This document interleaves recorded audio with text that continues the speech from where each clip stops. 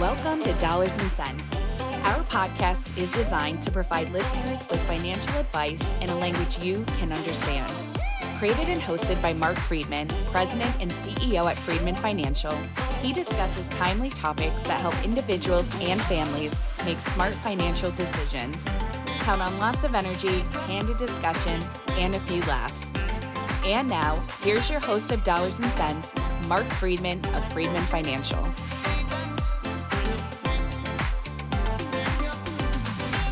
Welcome back to another edition of Dollars and Cents. I am your host today, Marion Gilman. I am Executive Vice President and a partner at Friedman Financial, located in Peabody, Massachusetts, right across the street from Macy's at the North Shore Mall.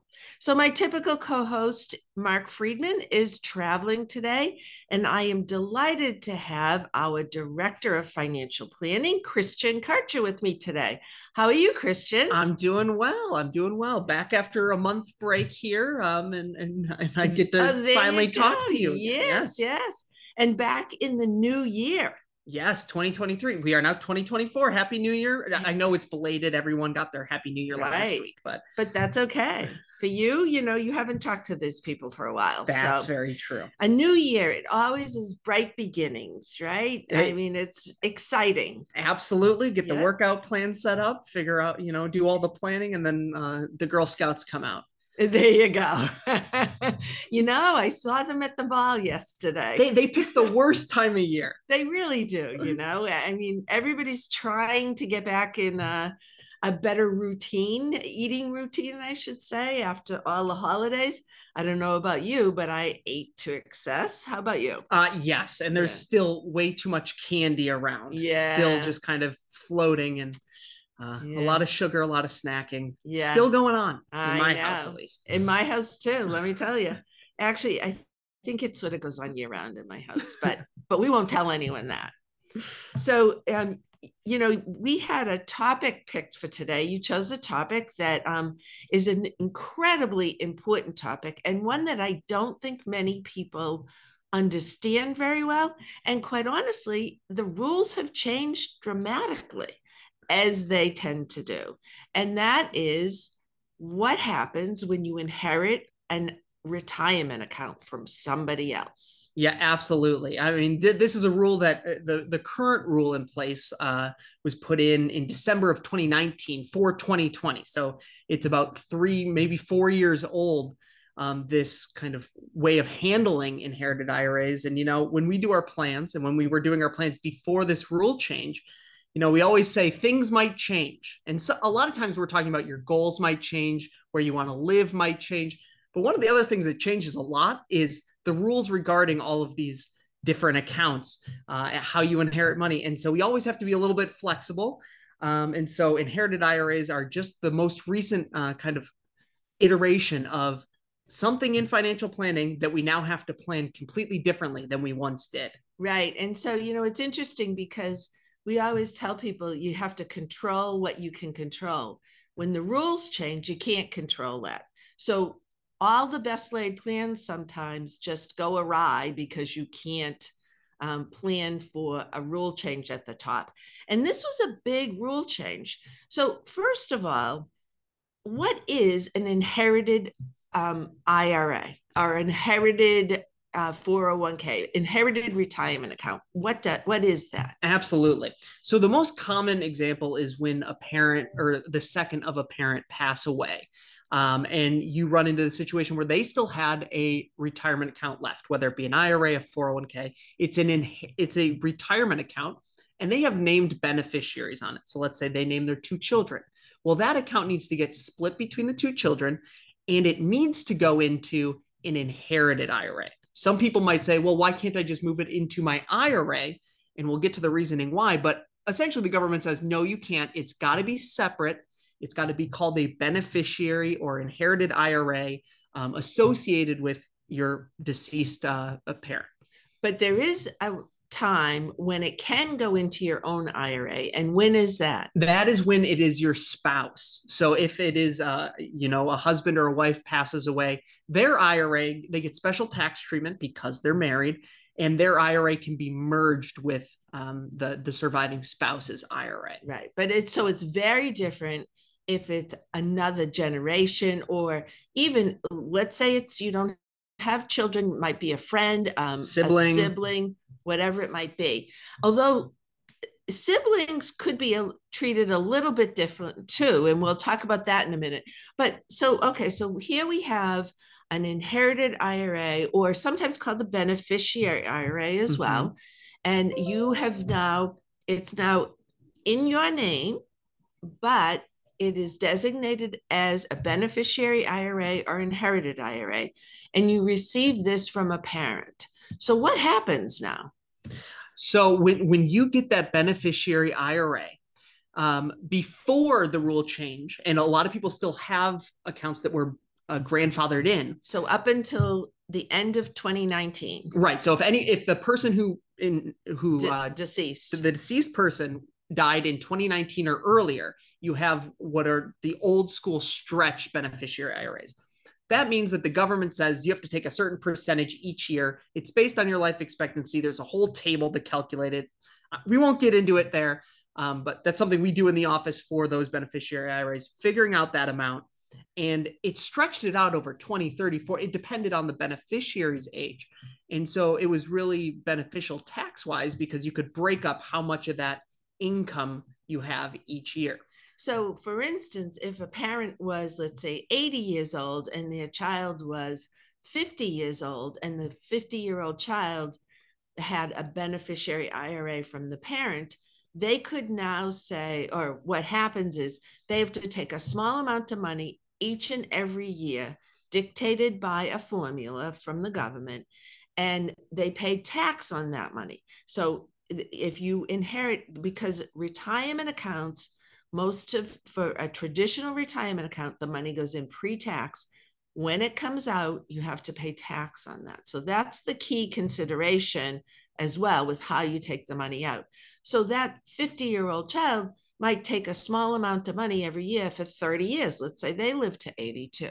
Absolutely. So that's not a bad deal. Right. And when you add $5,000 to $10,000 of income each year, it doesn't generally affect what tax bracket you're in, what tax rate you're paying.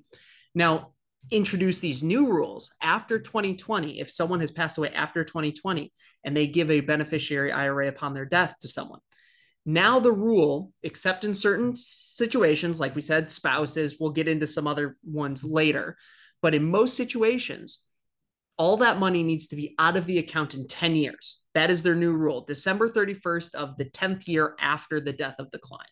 So, and that's very different than saying you can stretch it over your lifetime. Absolutely. Even if you were a child or of the beneficiary of the deceased person. So, how does that?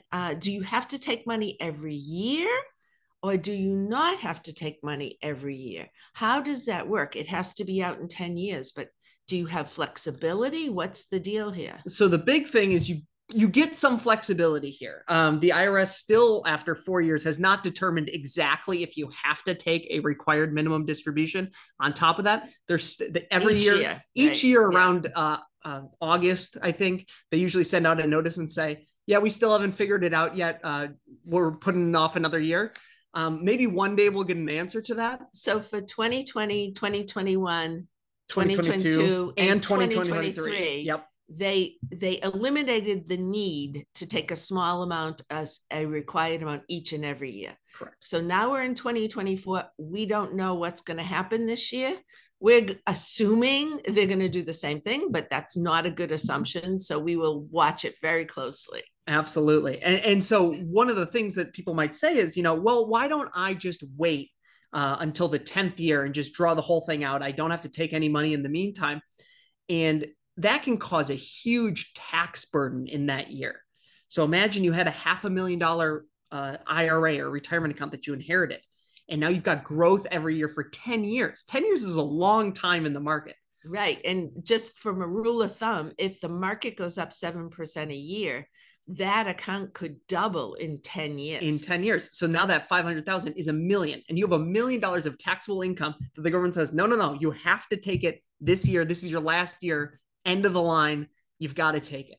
Doesn't sound like good planning to me. Absolutely not. And so this is why we say you need a good plan around everything. Right. And so with these beneficiary IRAs, what we've been doing with a lot of our clients is saying, okay, so what years does it make sense to take money? We could look at it and say, what if we took 1/10 of it each year? That spreads out the taxable income. You might not get bumped up into the next tax bracket. And that might be appropriate for somebody who's continuing to work and expects to continue to work for the full 10 years. Absolutely. But what we see a lot of, particularly just aging wise, is we see a lot of people who inherit beneficiary IRAs and they plan on retiring in 3 to 4 years or maybe 5 years anyway. And so that's when we can have a lot of fun with the planning. At least I think it's fun with the planning, and say, okay, so you're working, you're in your highest taxable income years right now. While you're working, you're earning a salary, you've been working a long time, you've been with the company a long time, you've gotten all these raises, you're in a great position. And so your taxable income is quite high in these next 3 to 4 years. Okay, so what if we said, well, we're going to take minimal amounts or no amounts for the first few years. And then the income that you need to replace your current income when you've retired and now you need to draw on your assets to meet your spending needs. Now we start to look at using the beneficiary IRA to do those distributions. It can really help manage the taxes and keep you in a lower tax bracket overall across the entirety of your plan. And, that's really the sensible approach. And it's unique to each individual.